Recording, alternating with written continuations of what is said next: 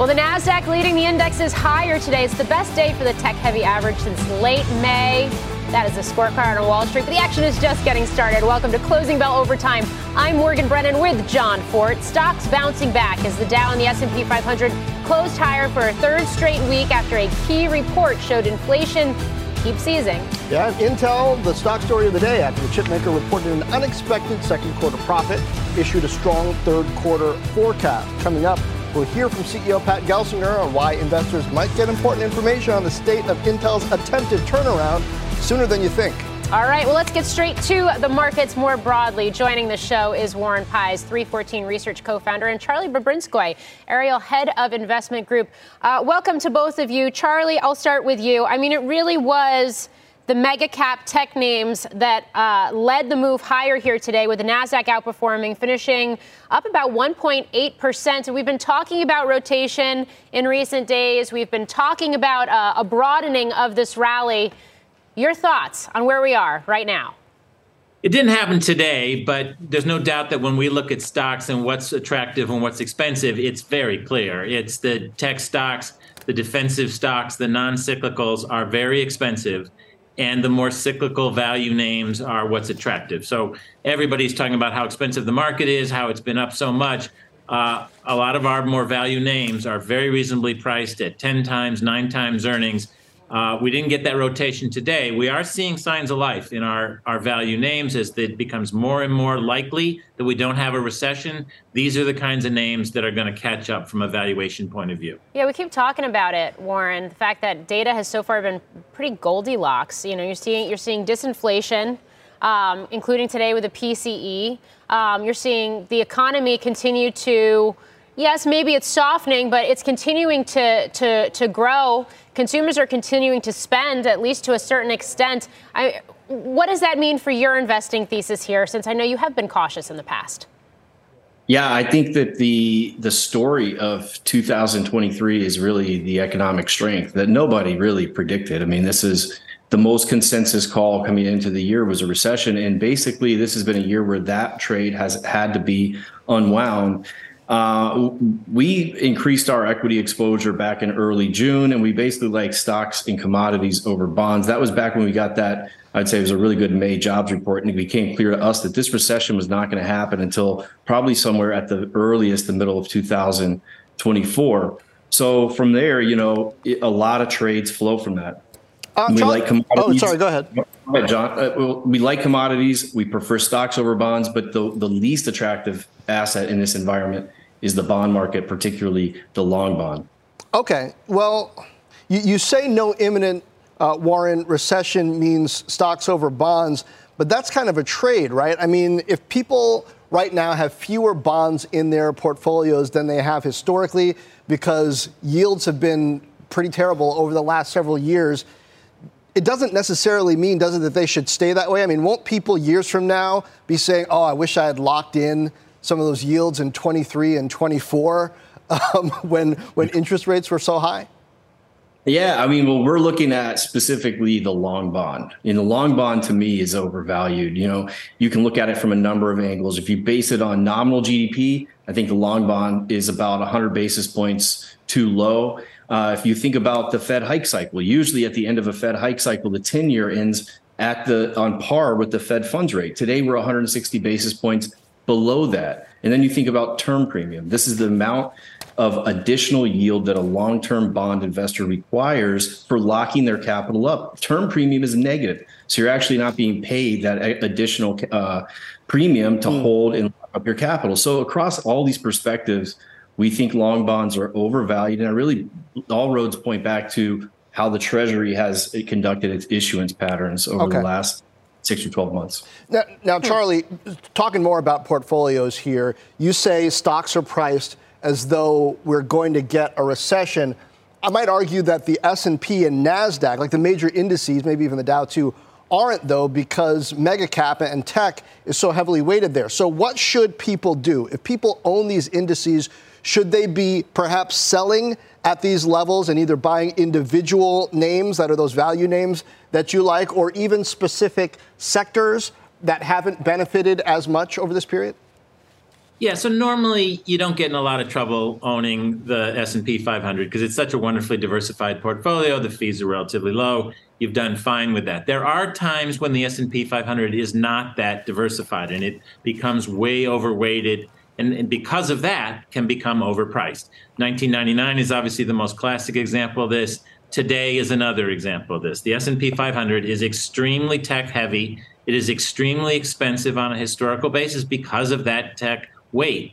The whole stock market on an equal name-weighted basis is not that expensive. But if you own the S&P 500 today, you are making a massive bet on tech. And that, when I teach an 8th grade class, an introduction to the stock market, the only names they want to invest in are tech, Amazon, Nvidia, Microsoft, Facebook. Those are the names they want to own. They don't want to own any value names. That's where the public is right now. And those, unfortunately, mean that the S&P 500 is overpriced.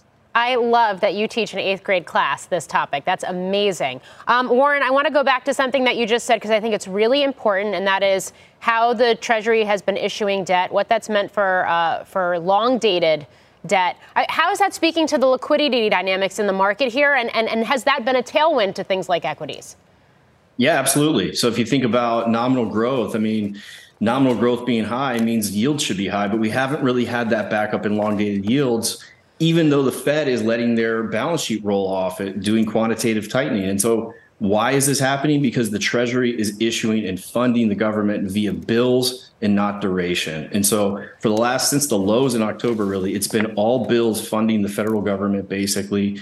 And that keeps the supply on the long end very contained and yields low. But if you look forward, that can't persist. So there's going to be a wave of new duration supply. I think it's a big risk to the bond market. You look out the big buyers. Banks aren't going to be buying. Foreigners are not going to be stepping up their buying. And obviously the Fed's not going to be stepping up its buying. So I think yields have to rise. All right. Good perspective. Getting us ready for next week. Warren, Charlie, thanks. I spoke with Intel CEO Pat Gelsinger last night, right after the analyst call. 3 key things to highlight. One, data center, where Intel beat revenue expectations for the quarter, but warned that NVIDIA's taken share away from Intel CPUs with NVIDIA's AI chips, Intel's own next-gen AI chips, which we should know more about sooner than you might think, and Tower Semiconductor, the acquisition meant to accelerate the foundry strategy. Time is running out to approve all of that. Take a listen. Well, obviously the deal itself has a August 15th date associated with it. If you look at the filing, so there aren't that many weeks left. So, we're looking forward to this near-term opportunity to get it completed. And part of the reason I was in China very recently. So you shouldn't look for any extensions necessarily connected to that. August 15th is indeed the date? I can't comment any further at this point, John. And obviously, we're working with the Chinese regulators and hopeful that we'll be able to come to a conclusion soon. I also talked to him about the data center market, which is weaker than expected, in part because of China's muted recovery. China hasn't come back as quickly as we would have expected it to be. And those inventory levels will persist into Q3. But we're also seeing this bias toward accelerators. And clearly, particularly for cloud, they're investing a lot to build their AI accelerator farms right now, which is putting a little bit of spend pressure toward that portion of the business. AI accelerators, that's NVIDIA. So from here for Intel, a major question is whether Intel's Gaudi 3 AI chip, expected to ship in volume next year, will live up to expectations. We could know as soon as this fall if there are problems, or conversely, if there are not. It doubles, the capacity that we have today on Gaudi 2 on multiple dimensions. So we think that's going to be a very good product. Gaudi 2, Gaudi 3, Falcon Shores in 25. So we are executing on a simplified, focused roadmap. This is when Intel gets good. So, I hope to be with you in September because that's when Intel Innovation, Intel On is, right? Are we going to have customers talking about experience with Gaudi 3 at that point?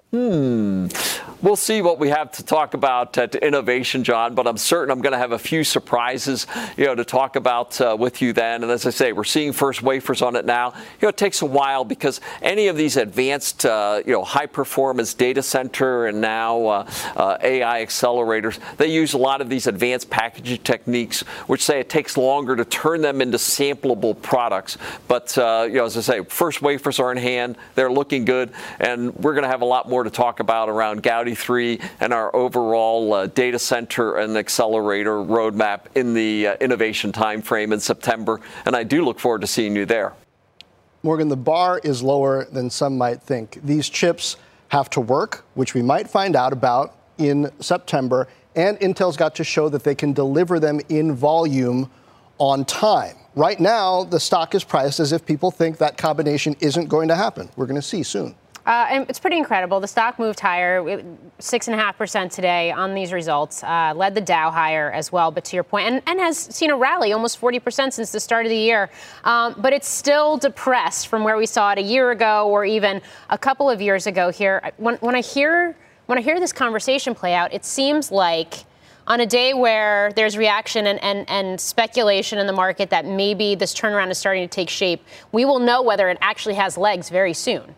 Well, we'll have a better sense of whether the likelihood is tilting toward maybe Intel, maybe Gelsinger can pull this off. It's sort of like the soft landing scenario where, months ago people were saying, very remote chance, no way that's going to happen. Now, after these earnings this week, you got to say if you're an investor, maybe they can. There's a big piece of maybe they can if they're sampling these Gaudi chips and the customers are saying, hey, these are pretty good. In the past, Intel had world-class margins, and so they had to deliver the absolute top performance in order to get investors happy. Right now with their AI chip, they don't have to beat NVIDIA. They just have to be able to deliver a chip that works pretty well, and that's going to move them into, because NVIDIA's got the top margins and the top of the market right now. So it's interesting. We haven't seen it before from Intel. All right. He seemed kind of chipper there in that conversation, too, I'll say. It's been a long time since Pat Gelsinger has seemed chipper. All right. Well, up next, Lux Capital co-founder Josh Wolfe, who just testified before the House Select Committee on the CCP this week on what the U.S. needs to do to stay ahead of China and where he sees the biggest investment opportunities right now. We have got such a big show ahead. Stay with us. Overtime's back in 2.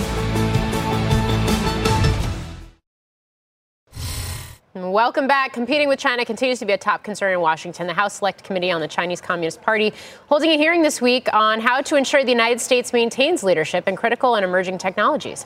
Our next guest was a witness in the hearing, and staying ahead of China is what drives his investment theory. So joining us now is Josh Wolfe from Lux Capital. Josh, it's great to have you back on the show. Great to see you, Morgan. How are you doing? I'm doing great. I'm curious what your key messages and key takeaways were from your interaction with House lawmakers earlier this week. Well, first of all, I think it's a great committee, the Select Committee on the CCP. It's important because they're making a really fine distinction with the difference between Chinese Americans, Chinese people, China itself, and the CCP. So that's something that's really important. We don't want to have sort of racist or jingoistic messaging. The key messages that I took away, number one, it's a bipartisan issue, and that is something that is really rare. Seeing people on both sides of the aisle really agree that this is a threat, not just an emerging threat, but a present threat. The main messages that I had were really 3 or 4 things. Number one was that there's a moral dimension to us as investors when we're making investments, to people that are developing technology. You really have to consider the moral dimension. When we ship components and technologies overseas to peer companies and peer countries, we are not just shipping a piece of technology, we're shipping American values. And similarly, if you are importing Chinese technology that is directed by the hand of the CCP, you are also not just importing Chinese technology, you are importing Chinese values. And there's an American dream and there's a Chinese dream, and they're very different. So that was one of the key things on the morality piece. Second piece was on technology sovereignty. And what that means is twofold. Technological sovereignty for any of the portfolio companies that we're investing in. We want to make sure that the supply chain is robust, that they're not solely dependent. And you see, of course, with the dominance in rare earth minerals, in battery assembly and selling. Really important that you have technological sovereignty, but also that independent countries throughout the world are going to make a choice. Are you going to be a free and sovereign country, or are you going to be dependent upon China? And there's one technology in particular people have not really focused on, and that is nuclear reactors. This is an area where I actually think that the government is behind in identifying. We used to have 104 domestic nuclear reactors. They're down to 93. China went from 2 to 25 to 55 on their way to 150. And they are starting to export that to the rest of the world. I'm not worried about nuclear proliferation. I'm worried about the proliferation of dependency on China for electricity and all that comes with it. Is this an area that you're making investments in light of that? I mean, it's interesting. I would have expected you to bring up AI. We have these conversations about, so-called AI arms race, but the conversation around nuclear not really happening so much. Yeah, we've had some great successes in nuclear on cleaning up nuclear waste and the Fukushima disaster, and it's something that we continue to look at. It is interesting on AI. Of course, it is the topic du jour. I am very bullish on American AI, if you want to call it that, for a very simple reason. A lot of the foundation models that we're all using and experimenting with are built on the open internet and repositories of data that are very free and open. And for the most part, that means that we will approach an asymptote of truth. Okay, when somebody queries something, you're more likely to get an accurate answer. If things are censored and you're really relying on a repository of stuff that the CCP is putting forth, you're going to approach a repository that approaches only the party line. So I think over time, we're going to be advantaged because we're free and open and we're trending towards truth. Interesting. I want to ask you about that, Josh. Good to see you again, by the way. Great to see you, John. Lux invested in Hugging Face 4 years ago, a startup that helps companies build and deploy AI models. And, this year it's getting name dropped like crazy. What is the next phase of your AI investment, since you've been pretty visionary in that? Is it industry-specific models and those that are able to best create those? Is it other layers of the AI stack, like healthcare, where you already have investment? It's a great insight. And in fact, yes, we always say that we're contrarian investors and we want people to actually agree with us just later. And there's the 5-year psychological bias. And as you noted 4 years ago with Hugging Face, people want to be invested today where they should have been 4 or 5 years ago. When Brandon Reeves, who's one of the partners at Lux, brought this into our partnership, I was like, Hugging Face? We're investing in emoji? But yes, it has become basically the GitHub, the repository for all the key AI and ML models. So that was the first thing. We've also made investments on alternative chips and infrastructure and architecture. I will say everybody believes that NVIDIA is the way to go, that NVIDIA has a monopoly on this. And I actually think that there's some weakness in the CUDA, the language that a lot of people are able to program those chips on. There's things like PyTorch and others that an ecosystem is developing that might give advantage to folks like AMD and even to distributed compute. One of ours is a company called Together Compute that basically said, wait a second, do we have to go from 10 to 100 million to 1 billion to train these foundation models? Could you leverage the large compute that's already out there? Could you repurpose compute that was used in crypto and basically have distributed compute? To your point, it's a great insight. I actually do think that healthcare is going to be one. I think financial services is going to be another. In both of those cases, you have institutions with a real proprietary repository of data. We heard for 10 years, big data, big data, big data. It didn't really amount to a lot. Big data now is the reservoir that a lot of the algorithms can draw upon and build.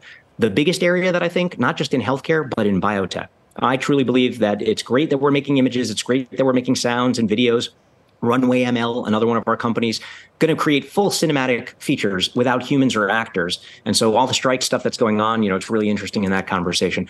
But biotech in particular, I think is going to be absolutely huge. People that are training foundation models for true scale in biology, from designing individual cells to ultimately cellular medicines, I think is going to change humanity. That to me is the biggest bull market within AI. Yeah. I do want to go back to the intersection of venture capital, private investment, and government and policy for a moment here, whether it's technological sovereignty or whether it's R&D and what that pipeline looks like and how it aligns with the country's values. We have defense policy bills making their way through Congress right now. It's been a topic for years, this intersection or this interaction between the VC world and DOD, for example. Is it going far enough, or is there more that needs to happen in terms of this relationship to see some of these visions and some of these goals actually realized, especially if you are going to counter a strategic competitor like China? I'm really optimistic that a lot is being done, more than was in the past, and I will make the case that more can always be done. You look at reps like Mike Gallagher and Jake Auchincloss. There's some really young, brilliant, rising stars inside of Congress that served in the military, are veterans, get it, are tech savvy. So I'm quite optimistic that the right people are making the push against the bureaucracy and some of the Beltway bandits. I guess I would say two things. Number one, we understand that the shape of the defense force is changing and evolving. So you look at a company like Saildrone that has fleets of autonomous vehicles out at sea. This is the future shape of the Navy. You look at Anduril. This is a company that barely existed 5+ years ago, and today is on its way to become one of the next important major primes, really cutting edge technology and attracting the best and the brightest from Silicon Valley and the rest of the country that want to work on these hard, wicked, thorny problems and really make an impact.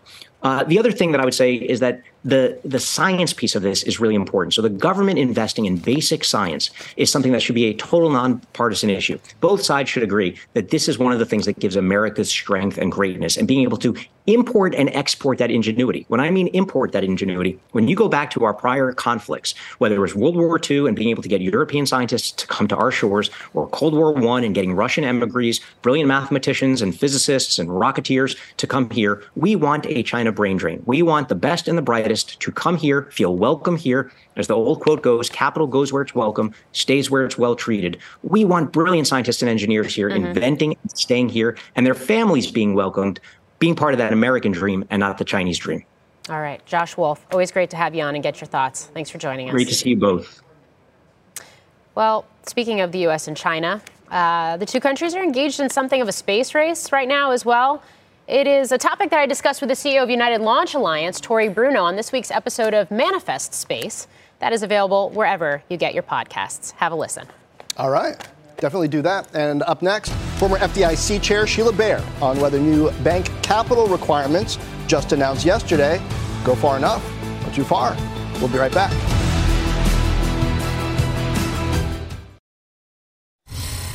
Welcome back. Regulators this week unveiling proposed rulemaking for the banks, raising capital requirements, expanding the scope of banks subject to some of the strictest rules. Do these rules go far enough, too far? Former FDIC Chair Sheila Bair joins us now. Sheila, I'm less concerned or really interested in the too big to fail banks here, but right. What is the impact, you think, of this on the largest regional banks? The KRE is up significantly this week. And will this drive the expected consolidation among regionals? Yeah. So the good news is for those regional banks, most of the risks they have are credit risk. And these rules really don't, there are a lot of changes in the credit risk requirements, but for the most part, they do not actually, in aggregate, the credit risk capital requirements go down under these rules. I know there's a lot of hysteria about capital increases, but they actually go down. And the regional banks, because they do a lot of lending, their credit risk capital requirements are already higher, and the capital levels are higher than the larger banks. So I don't think there's going to be a big impact. I am concerned about the complexity of these rules and just the cost, the legal administrative cost of potentially new systems to comply with them. But in terms of actual capital levels, I don't think there's going to be a big impact on the regional banks, and certainly nothing on the community banks. Anybody less than $100 billion is not impacted. Yeah. Unintended consequences of this, or do we? Yeah. It's just too soon to know yet. Well, it is. I mean, you're hearing this same. So it's never a good time to raise capital.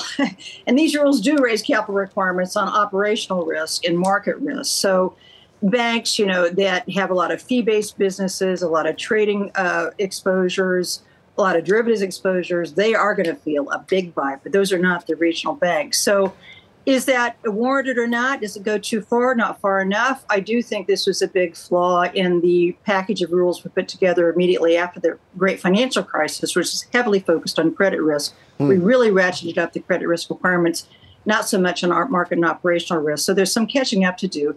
Does it go too far? I mean, I think that's, look, if you're a fee-based, if you have, big trading operations and a lot of fee revenue, you're going to be hit hard by these rules. And that's what the comment process is about, to, get input and see if it goes too far or not. So, Sheila, if you ran the circus, are these the rules you would have put out right now? And if not, what would you have done?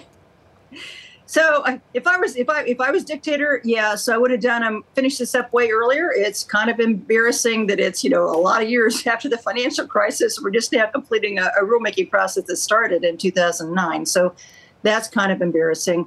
But, the problem is you want international consistency. It takes a long time to reach agreements. So I would have done it faster. I would be simpler. One of the big positive impacts of these rules is it pretty much gets rid of banks using models to set their own capital. This was a big factor prior to the crisis. There was this nutty idea called the advanced approaches that banks with their own models knew how to set their own capital. And obviously banks are conflicted. They have every incentive to keep their capital levels low. They like that leverage. They're paid in equity. They like the bigger returns on equity. So getting rid of that is, it was long overdue, which should have been done 14 years ago. I'm glad at doing it now. Would have done it faster, would have made it a lot simpler. And I hope during the comment process, they can find ways to simplify these rules. The capital rules are already hyper complex, and I fear this package will make that even worse. All right. Sheila Bair, it's great to get your insights in a week like this. Nice Thank you. Bye-bye. It's time now for CNBC News Update with Contessa Brewer. Hi, Contessa.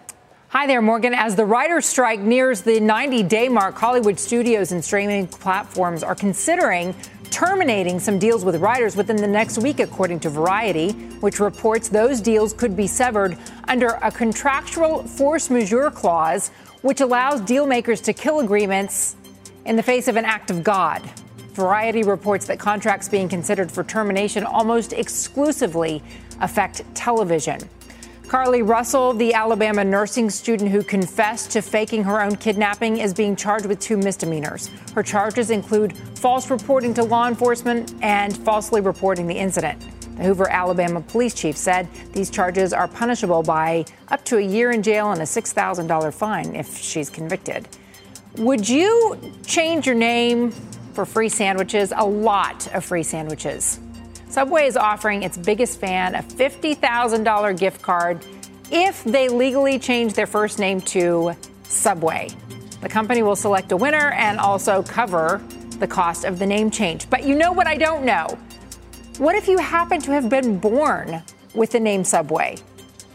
You know that's a possibility. There could be a Subway out there, Morgan. And that person should be eligible for the $50,000 free gift card to Subway. Well, I guess it depends on how many applications they actually get, which is a big question mark, at least in my mind. Contessa Brewer, thank you. Yeah. Norfolk Southern second quarter profit plunging after a much larger than expected charge related to its East Palestine, Ohio train derailment. Up next, CEO Alan Shaw is going to break down the results. Stay with us.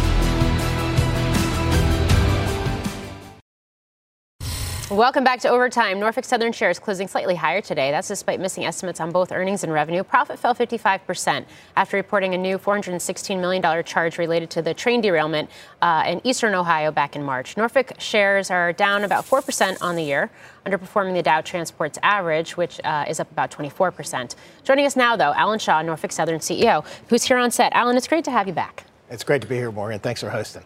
So walk me through the results. And I think let's start with that charge because it brings total costs to date for that derailment to $803 million. How much higher do you expect that to go? And in terms of cleanup efforts and legal costs associated, how long will that process take? Well, the charge is what we have visibility into right now. It's what's probable and estimable. It does not include potential insurance recoveries, nor does it include potential recoveries from third parties.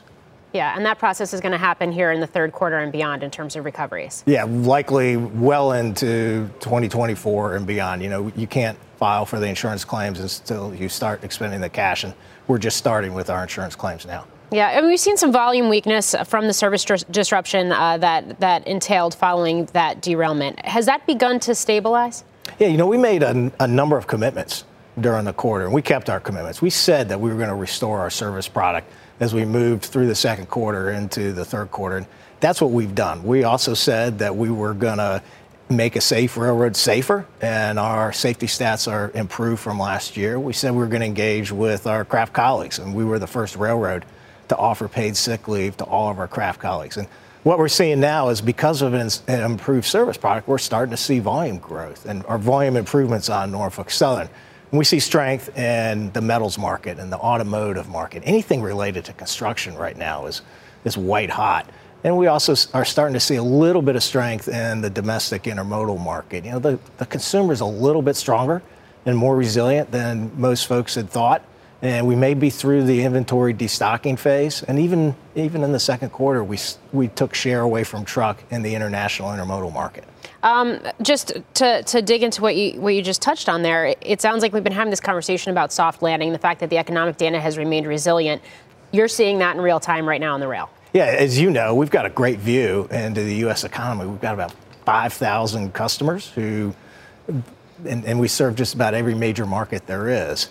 And, you know, what we're seeing is strength across the board, somewhat in manufacturing. We're seeing the truck market is still weak, and that's pressuring our volumes. That's our primary form of competition. But the indicators are there for the potential for sequential growth for us moving into the second half of the year on the strength of our service product. And we're really encouraged about how 2024 is lining up. Yeah, your direct competitor in the eastern U.S., CSX, saw merchandise volumes increase last quarter and actually talked about taking market share. Have they taken market share from you, and are you starting to take it back? Hey, we had service disruption costs, and we estimated it probably cost us revenue of about $175 to $200 million during the quarter, and our customers needed to look elsewhere. Now we're having conversations with our customers about building Norfolk Southern into their long-term supply chain needs. And that's basically the foundation of our strategy and our vision. So we talk about nearshoring, we talk about reshoring, we talk about the reemergence of a manufacturing boom in the U.S. And then, of course, all the money that's coming from the government towards some of these stimulus packages around infrastructure and the like. It sounds like what you're telling me right now is that you're starting to see the benefits of that. Yeah, we certainly are. There have been about $70 billion worth of electric vehicle manufacturing production announced in North America, and about 30% of that is on Norfolk Southern. We were talking to the head of a European automaker the other day, and they said if they want to participate in the EV market in the United States, then they know that they need to put production here. There's a lot of advantages that are driving that secular trend for onshoring in the United States. Cheap and reliable energy, access to skilled labor, and a logistics infrastructure that's already in place. And a lot of that's happening in our service region, in the Southeast or the Midwest, which is why I've got a lot of confidence in the future of Norfolk Southern. Yeah, you talked about restoration of service and some of the investments you're making into the network and safety right now. We know that there are rules and regulations making their way through Congress and with the administration. Expectation for how all of that manifests, and how do you get ahead of that, given the fact that I know you've been very outspoken about some of those changes that need to happen in the industry? Right. Rail is the safest, most efficient, most sustainable form of transporting goods across land, and we can do better. And so I'm taking a lead role and stepping ahead of the industry and advocating for many of the provisions that are in the various railway safety bills that are moving through the House and moving through the Senate. They just make a lot of sense. And candidly, I don't believe they would be that onerous to our cost structure or the cost structure of our customers, allowing us to continue to pull share from truck. But we're not waiting to act. We implemented a 6-point safety plan. I hired an admiral who was a former head of the Navy Nuclear Propulsion Systems as an independent contractor reporting to me, and asked him to put together a team of experts to help us enhance our safety culture. So we've got a number of former admirals and a number of former folks who've got Navy nuke experience working within NS to enhance our safety culture. Alan Shaw, thanks for joining us here on set. And my pleasure, Morgan. Good to see you again. You too. CEO of Norfolk Southern. All right. Commercial real estate weakness hurting Costar's earnings. But up next, the company CEO on whether he still sees risks from that industry. We'll be right back.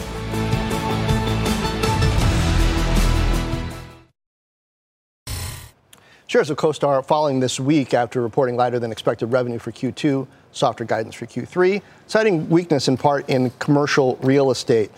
Meantime, regional banks seeing a boost this month, up 20%, despite those commercial real estate concerns. Joining us now, Costar Group CEO Andy Florance.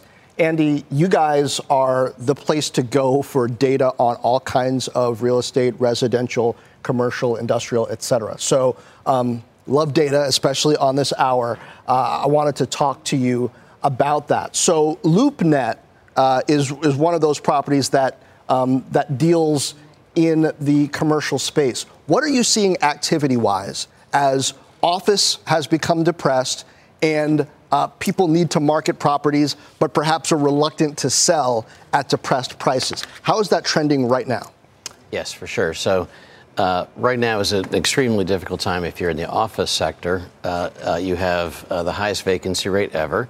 You have a super high phantom vacancy rate. So it doesn't matter if space is leased but no one's occupying that space, banks will not consider that validly leased space. So we're at the highest vacancy rate ever at 13.1%.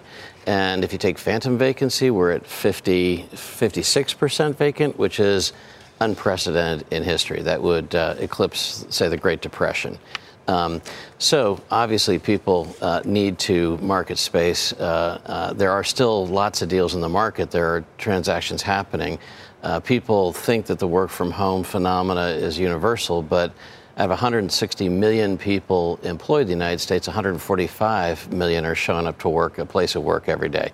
So 90% of the world is going into work, and it is continuing to bit by bit trickle back to more and more people coming back to work. So looking at location data, card swipe data, just keeps on moving ahead.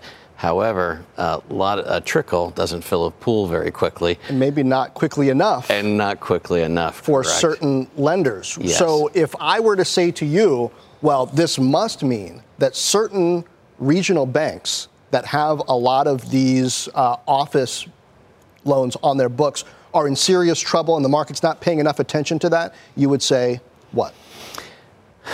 I would find it difficult to argue with you. So if you look at where we are right now, I would say that the trend started to turn hard south in 21 when people began to realize that work from home was going to be more than a temporary thing, and people began reevaluating. So we're now in year 2 of a dislocation in the office markets, and the first half of this year didn't have a lot of CMBSs coming due. Second half of this year, you have a high number of CMBSs coming due, and into 24 and 25. So typically, like if I go back to the recession of 07, you began to see distress or defaults in 2009, but you didn't see liquidation really until 11, 12, 13. So we're in the very early stages of that, and you'll likely see things begin to develop the later half of the year. And there's no question that with a 50-some% effective vacancy rate, a lot of these loans are not going to be refinanced. Very few are going to be refinanced. There's going to be some real issues. The Fed has said, in a formal way, pretend and extend if you believe the loan can be restructured or fixed. Mm-hmm. But I think that's going to be difficult. And I think you're going to see some material defaults. One of the negative feedback loops that occurs, we have a platform called 10X where a lot of properties sell or transact online for brokerage firms. I saw a deal yesterday. The owner was in that office building at $35 million purchase price, had a reserve of $27 million, sold it for $11 million. Wow. So it's not atypical to see 30 cents on the dollar, 40 cents on the dollar right now for office buildings. And the sort of self-reinforcing negative loop is that new owner will be able to step into the market and profitably market space in that office building for half the cost of the competitors, which exacerbates the pain for other folks who haven't yet got in the cycle. Okay. So there's a way to go there. Yeah, so it sounds like we're on the cusp potentially of a downward spiral. Now, you also have apartments.com and you have homes.com, which is growing gangbusters right now and is, sort of direct competitor, quickly emerging as direct competitor to Zillow and the like. What are you seeing on the residential side, and how are you able to grow at a time where the market dynamics are, as one investor described to me earlier this week, kind of stagflation when it comes to housing? Well, it's a good time to be a new entrant in that market. So we acquired a couple of small players a year ago and rewrote all their software, and we built what we believe is a much better product. So we're the fastest growing residential portal. We were maybe number 6, 7 last year. We're now number 2 in terms of traffic, in terms of residential, resale rental. And we're able to do it because when you have no share, the shrinking size of the market doesn't really impact you. You're growing into a new opportunity. We believe we've built a better product. We are more transparent. We connect the home buyers directly with the listing agent who knows the property best.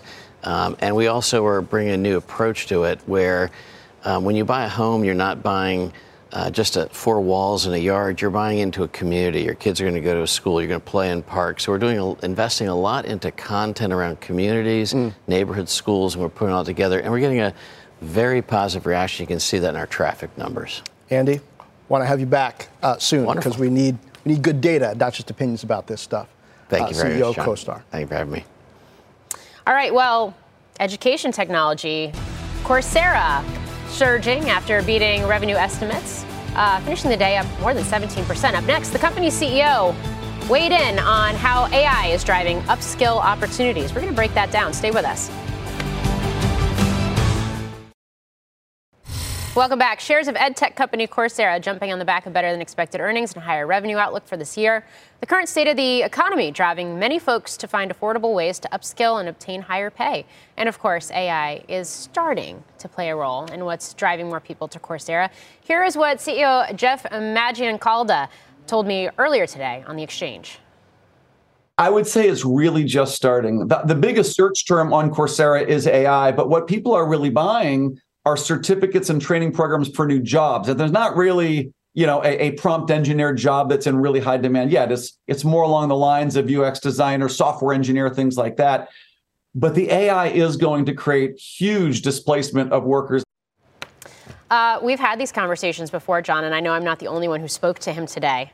So definitely want to get your thoughts on this, especially given the fact that their three different business segments all grew double digits. I think the key here is that it's not about AI what drove this outperformance.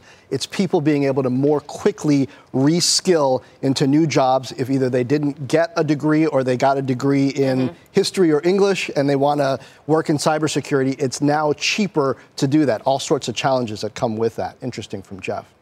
Now, the second half of earnings season kicks off next week with huge names such as, Apple and Amazon.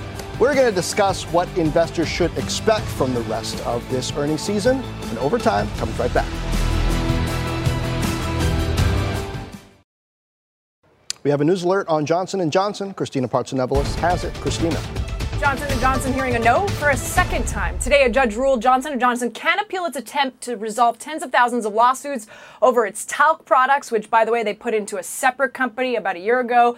But this time around, second time, J&J cannot file for bankruptcy because, quote, it's not in financial distress. Johnson & Johnson, though, did put out a statement saying they plan to, quote, vigorously appeal this ruling. John? All right, Christina, thanks. The stock down about 2.5% after hours. Now we're halfway through earnings season. Looks like this quarter is the trough for S&P 500 earnings. Bob Pisani looking at what that means for earnings through the rest of the year. Hey, Bob. John, good to see you. We're at the halfway point for second quarter earnings. There's mostly good news here. 81% of the companies beating estimates. That's a little higher than normal. Companies are beating by about 6%. That's on the high side. Prior to COVID, the average beat was 3 to 6%, so this is not bad. Consumer discretionary, communication services, industrials, they're all expected to see an increase in earnings this quarter. Tech, believe it or not, is flat, and that's a story for the rest of the year. Declines are expected for commodity-based sectors like energy and materials and for healthcare, where a big charge from Merck has dropped estimates for that sector. Now, one reason the stock market has held up so well is the expectation that the second quarter, will be the trough for earnings for the S&P 500. Now, they're expected to be down 7% this quarter and are expected to improve in the third and fourth quarter and into 2024. You see how these estimates go up as we go out through the year. By the second quarter of 2024, earnings are expected to be up double digits. So that'll be the main assignment for bulls for the rest of the year. Earnings have to start rising. John, Morgan? Bob, interesting. And I'm interested in any thoughts you have on what I think was the week of the underestimated when it comes to earnings. Intel, Roku, even Meta. A year ago, people were saying, TikTok is killing Facebook and Instagram. In a relatively expensive market, those had big pops, one might argue, because they were underestimated. Yeah, the big story this quarter and really for the rest of the year is communication services are going to have big increases. You have to be a little careful here because Meta and Alphabet completely dominate that particular sector. And their earnings estimates not only are higher for the second quarter, they're going to be higher for the rest of the year, notably higher than they were last year. So that is helping power not just communication services, but they're so big in the top 10 of all stocks that they're pushing the S&P 500 estimates up. But I'm looking for a much broader aspect for the market. I'm looking for earnings turnarounds in energy stocks, material stocks, and particularly bank stocks. John, you saw what happened to bank stocks this month, up 16% because people are now anticipating finally a bottoming in this banking crisis, finally some stability in deposits and maybe some stability in net interest income, John. All right. Bob Pisani, thank you. And, of course, we got another busy week ahead of us next week with earnings, including, by the way, Apple and Amazon and AMD, which will all fall in our hour. Starting with a volatile one, SoFi We've had the CEO on here. True. He's been all over, formerly at Twitter. Can we call it that anymore? I still will. All right. X. Okay, well, all the major averages did finish the day higher. The S&P up 1%, 45.82. That's going to do it for us here at Overtime. Fast Money starts now.